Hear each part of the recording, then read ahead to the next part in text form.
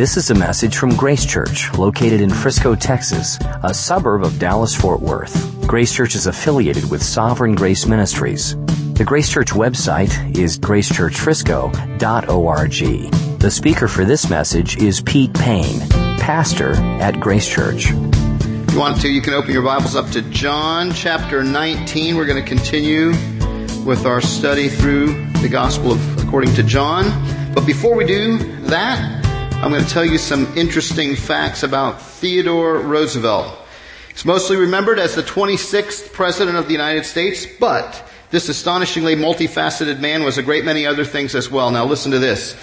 He held an elective office as a New York State Assemblyman, Governor of New York, Vice President, and President. He was also a Deputy Sheriff in the Dakota Territory, Police Commissioner of New York City, U.S. Civil Service Commissioner, Assistant Secretary to the Navy, and Colonel of the Rough Riders, all before the age of 42, at which time he became the youngest man ever to hold the office of President.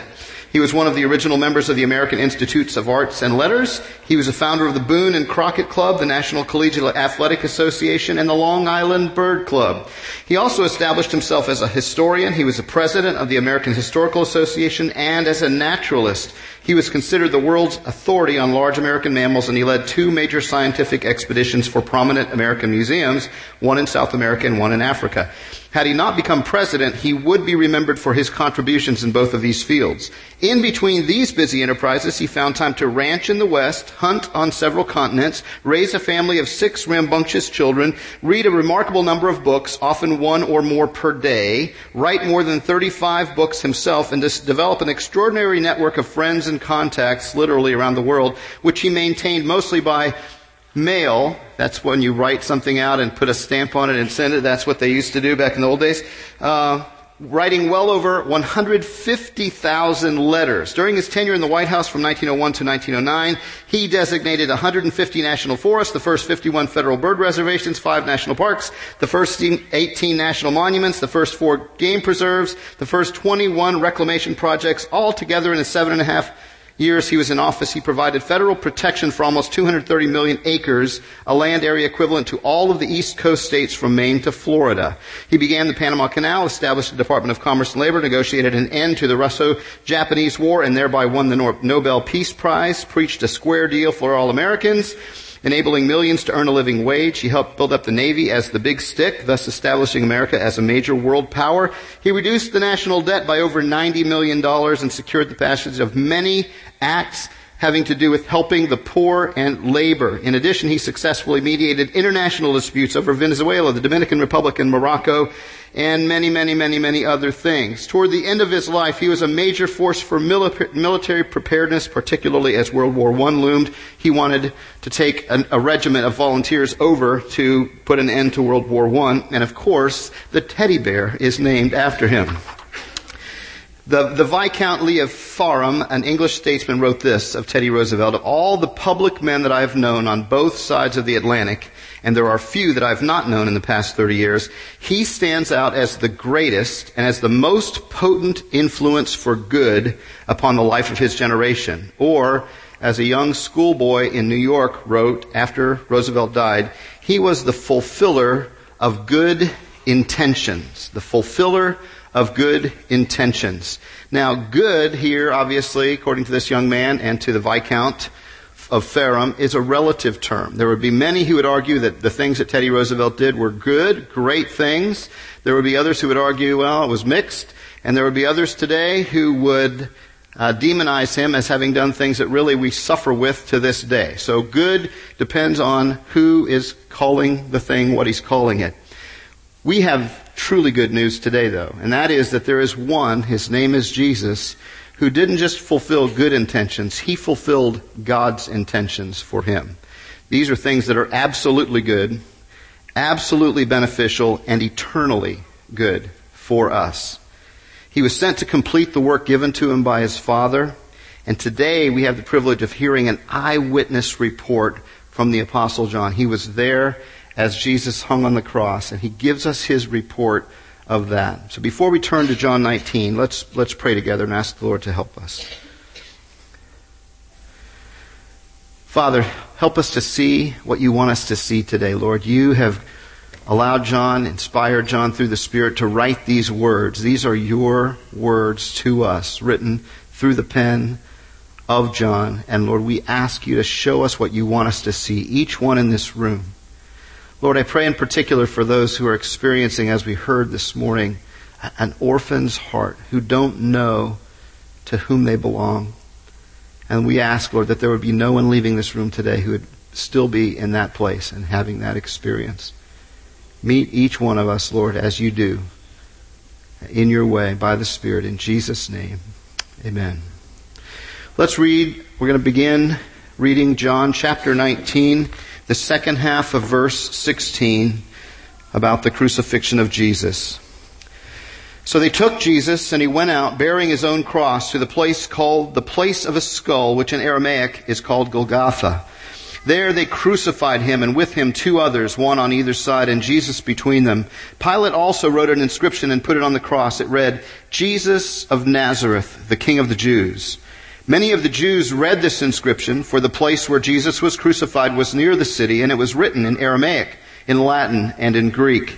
So the chief priests of the Jews said to Pilate, "Do not write the King of the Jews, but rather, this man said, 'I am the King of the Jews.'" Pilate answered, "What I have written, I have written."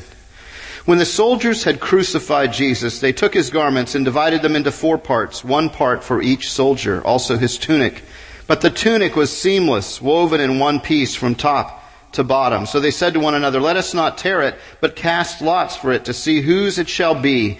This was to fulfill the scripture which says, "They divided my garments among them, and for my clothing they cast lots." So the soldiers did these things. But standing by the cross were his mother and his mother's sister, Mary, the wife of Clopas, and Mary Magdalene. When Jesus saw his mother and the disciple whom he loved standing nearby, he said to his mother, "Woman, behold your son." And then he said to the disciple, "Behold your mother." And from that hour the disciple took her to his own home. After this, Jesus, knowing that all was now finished, and said, to fulfill the scripture, "I thirst." A jar full of sour wine stood there, so they put a sponge full of the sour wine on a hyssop branch and held it to his mouth. When Jesus had received the sour wine, he said, "It is finished." And he bowed his head and gave up his spirit. Since it was the day of preparation, and so that the bodies would not remain on the cross on the Sabbath, for that Sabbath was a high day, the Jews asked Pilate that their legs might be broken and that they might be taken away. So the soldiers came and they broke the legs of the first and of the other who had been crucified with him. But when they came to Jesus and saw that he was already dead, they did not break his legs.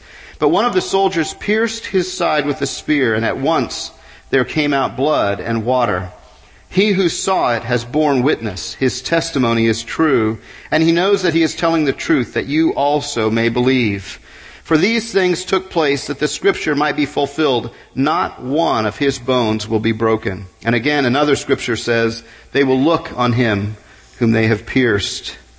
After these things, Joseph of Arimathea, who was a disciple of Jesus, but secretly for fear of the Jews, asked Pilate that he might take away the body of Jesus, and Pilate gave him permission. So he came and took away his body.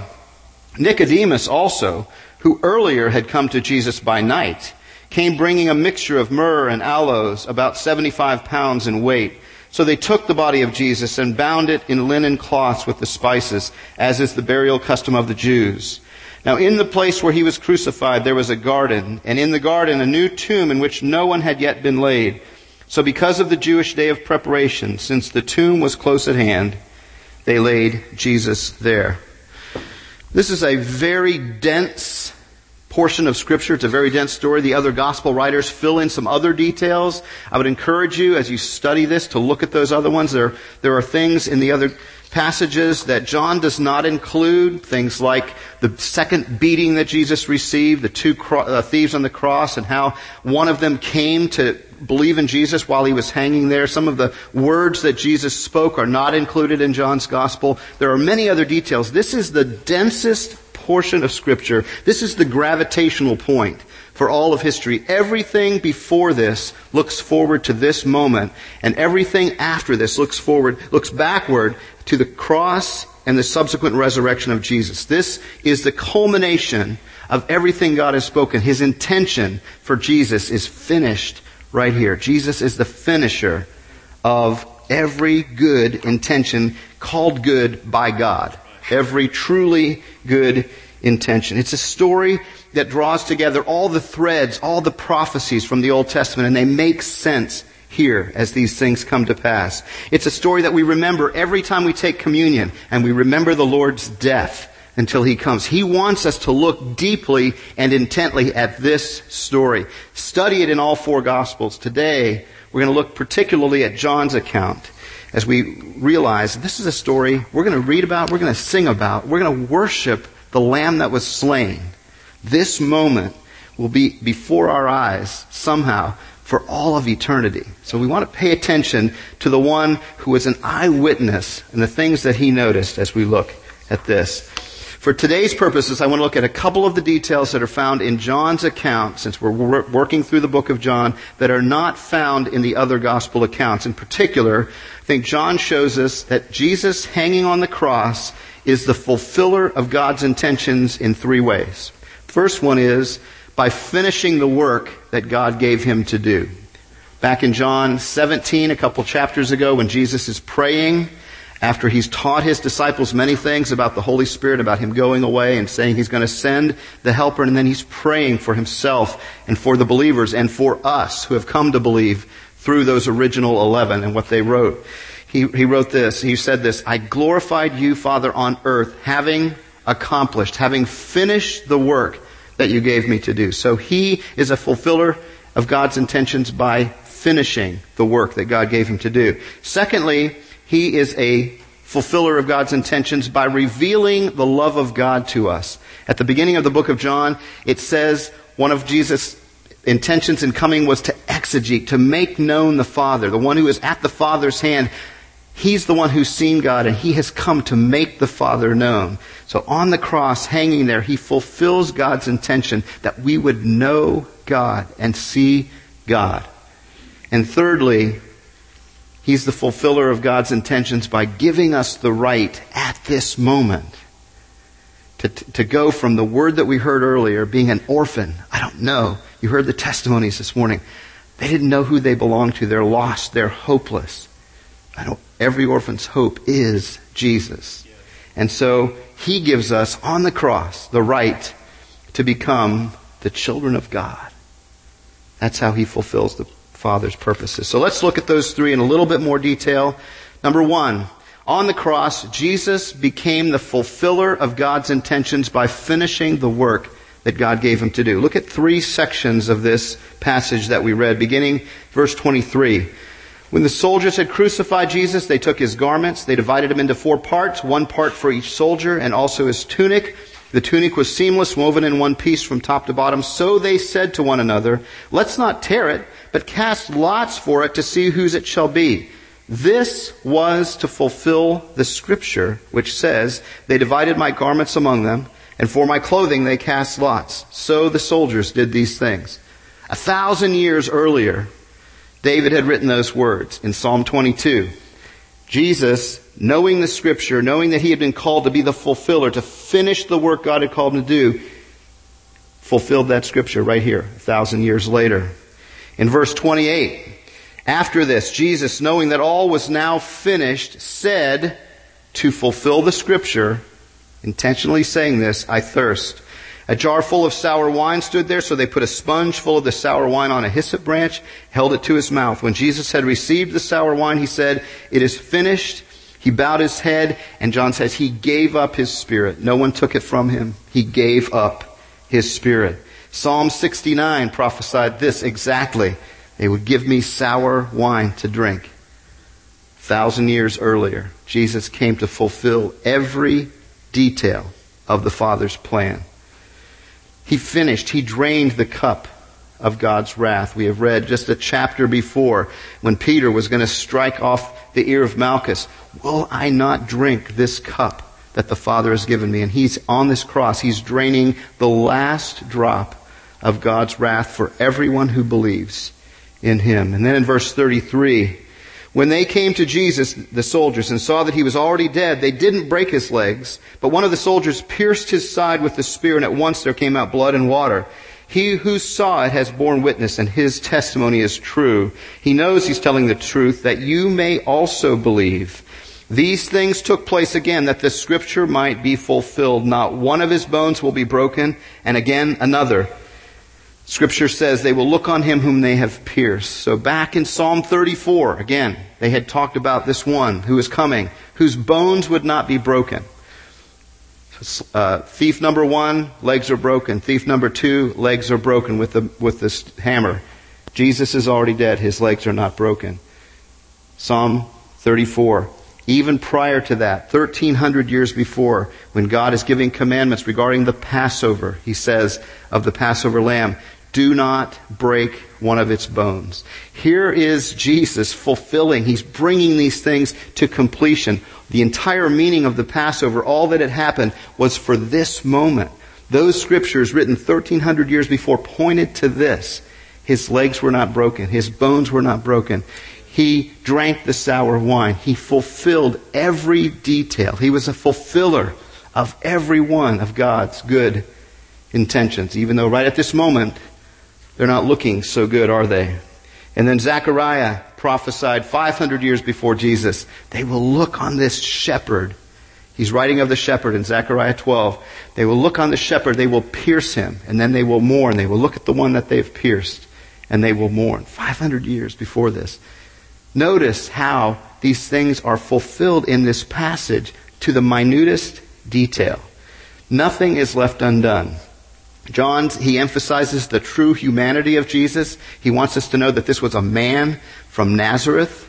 There were many in his day that were saying that Jesus was just a spirit, not really a body. And he emphasizes Jesus was a man. He was from Nazareth. He thirsted.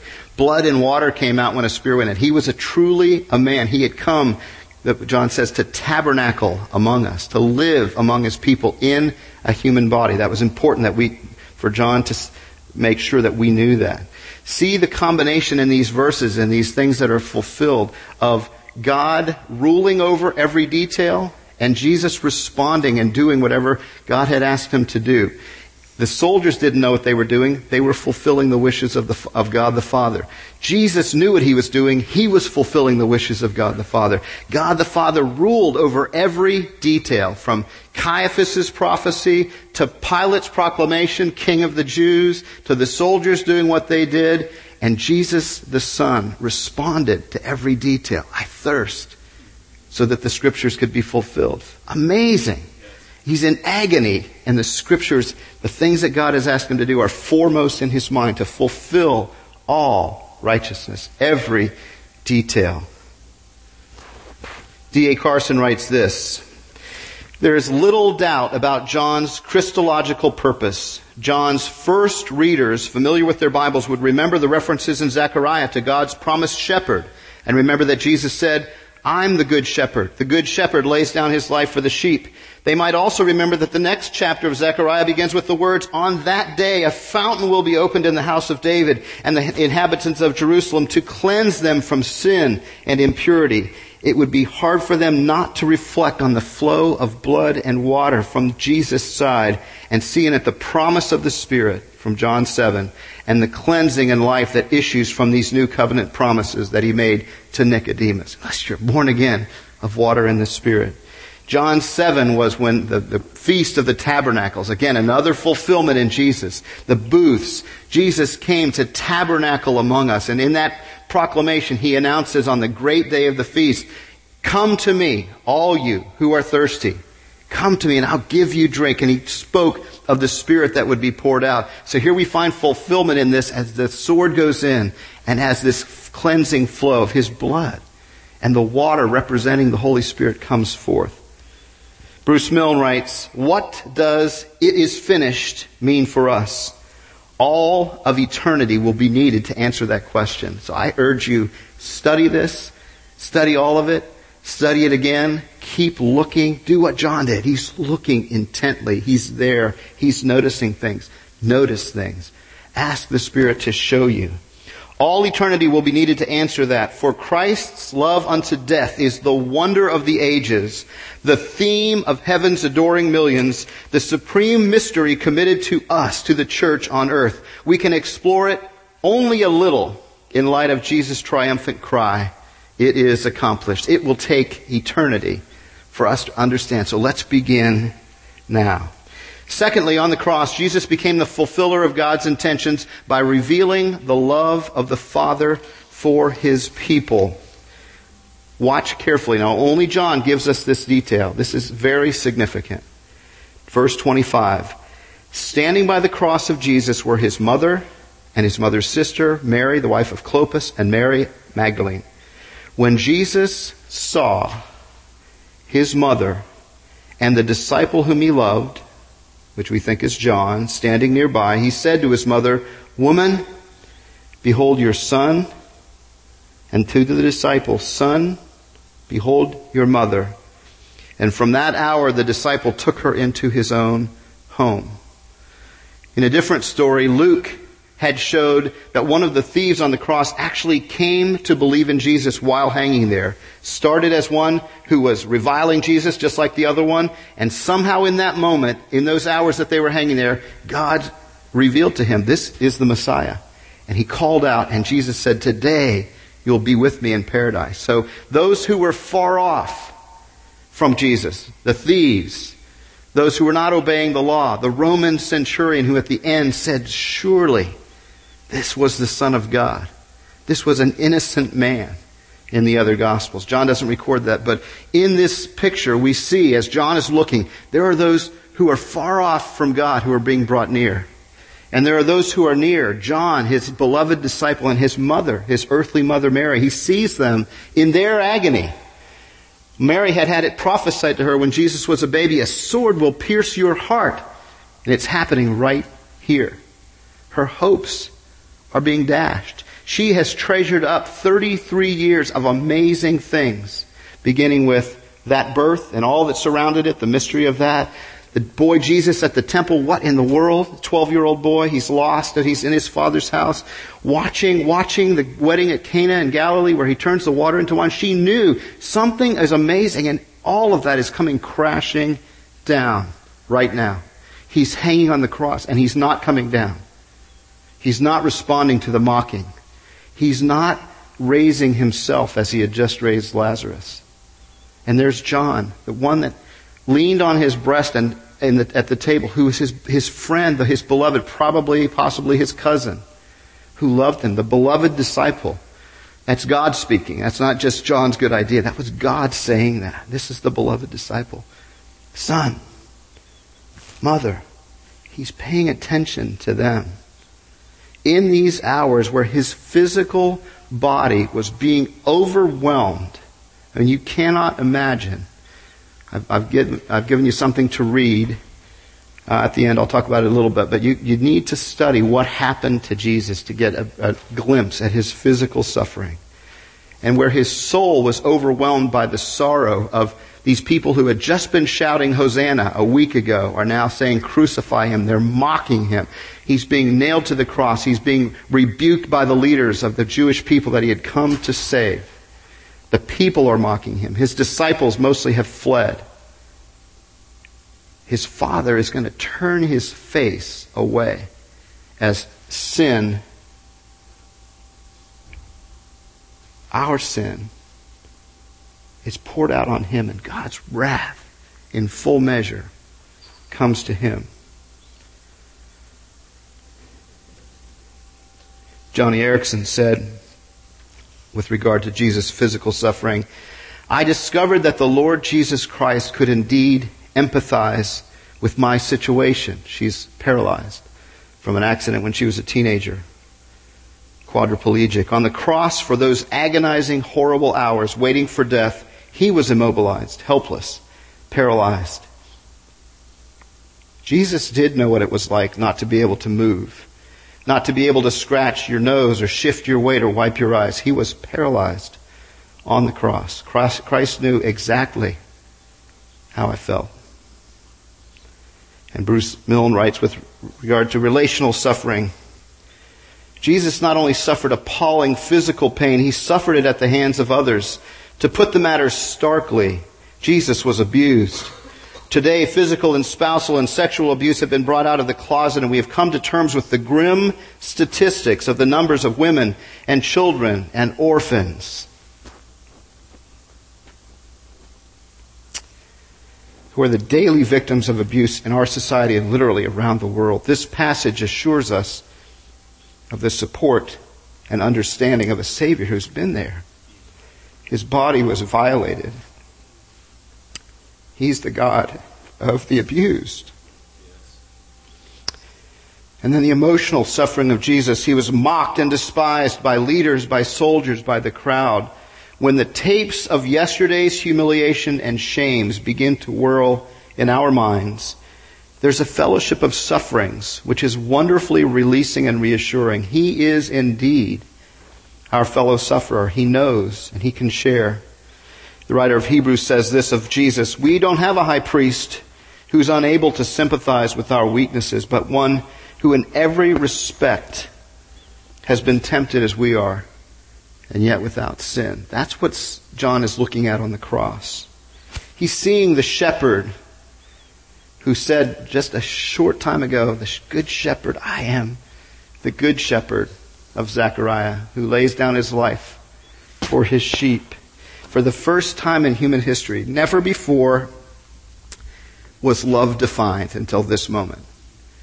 There had been commandments in the Old Testament. You shall love the Lord your God with all your heart, soul, mind, and strength. And then laws that were meant not to help us love, but to point us to the fact that we couldn't do it. There was another commandment, love your neighbor as yourself. And yet from the very beginning, there had been hatred and enmity. Until this moment, God didn't show us what love looked like. And then right here on the cross, as John is staring at this one, he says, by this you know love. He laid down his life for you. That's love, defined. You want to know what love is? Look at the cross. He looks at those two, his mother, her agony, not nearly what he was suffering, but he knows her agony. He looks at John, he knows his agony, their hopes dashed, and in his pain, he meets their need for relationship and for care. And he does the same for each of you. Look at him. He is staring at you. He's laid down his life for you. He knows exactly what your need is. Every single need. He's been tempted in every way. As you've been. As you will be. Never sinning. Always faithful. Always ready to meet you. Right where you are. He's suffering death so that we won't have to. He's suffering the horrors of God's righteous wrath so that we don't have to. And thirdly, on the cross, Jesus became the fulfiller of God's intentions by giving us the right to become the children of God. Back in John 1, as John just gives the preamble to this entire book. And remember, the purpose of this book, the purpose of this letter, of this gospel that he wrote, I write these things that you may know, that you may come to believe that he is the Christ, the Son of the living God, and then in believing in him you may have life. That's why he's writing. That's why he's giving this depiction, these details about the cross of Jesus, the crucifixion of Jesus. John wrote this at the beginning. To all who did receive him, who believed in his name, he gave the right to become the children of God, who were born not of blood, nor of the will of the flesh, nor of the will of man, but of God by the Spirit. That Spirit symbolized in the water which is poured out, this living water. Right in front of their eyes, he's creating a new family. He's saying, I have a mother, she's my mother, she birthed me. I have a cousin or a friend or a disciple, whatever he was, and I'm going to create a new family. It's not just about blood. There's something more that's going to happen. I'm beginning right now to build my church. It's going to be made up of cowards, like the disciples who ran away last night, and thieves, Like this one right here, whom my Father rescued from death while I was hanging on the cross. It'll be made up of women and men and Jewish leaders like Joseph and Nicodemus who came out of the darkness and out of hiding right here. And maybe soldiers who remember this. And maybe the centurion who at the end said, surely this man was innocent. He was the Son of God. Not of the gods, as he should have said, but Son of God. The family of Jesus consists of all those who do the will of His Father.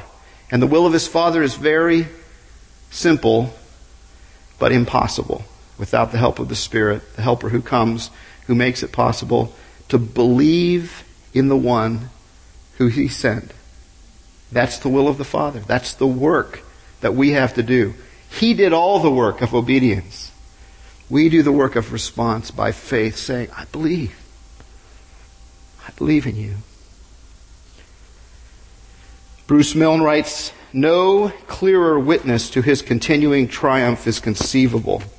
It's no accident that His death has the effect of moving Joseph and Nicodemus to abandon their secret discipleship as they unite boldly to identify with Jesus and share together in work in His service.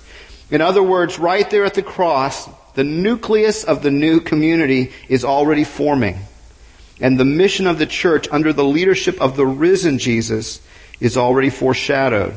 Thus, the flow of blood and water is a further sign for John, anticipating the sign of the community of the risen one. That's the outpouring of the Spirit, which is coming in just a short period of time. Among whom John bears his witness, this gospel, and through whom the light of this gospel beams into every new generation, which is what's happening right now. This last point focuses the challenge of the passage.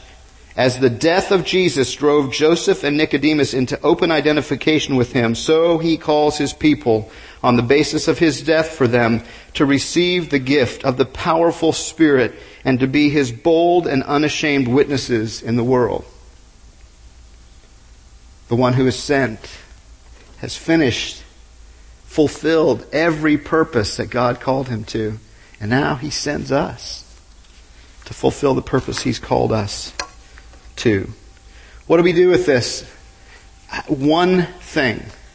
There are two groups of people in the world. There are those who believe, and there are those who still do not believe. That's the only two things that matter in eternity. Whether you believed in Jesus and trusted Him, or whether you didn't.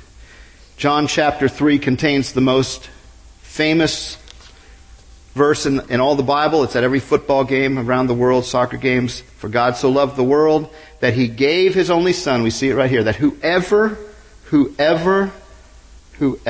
believes in Him will not perish, but have eternal life.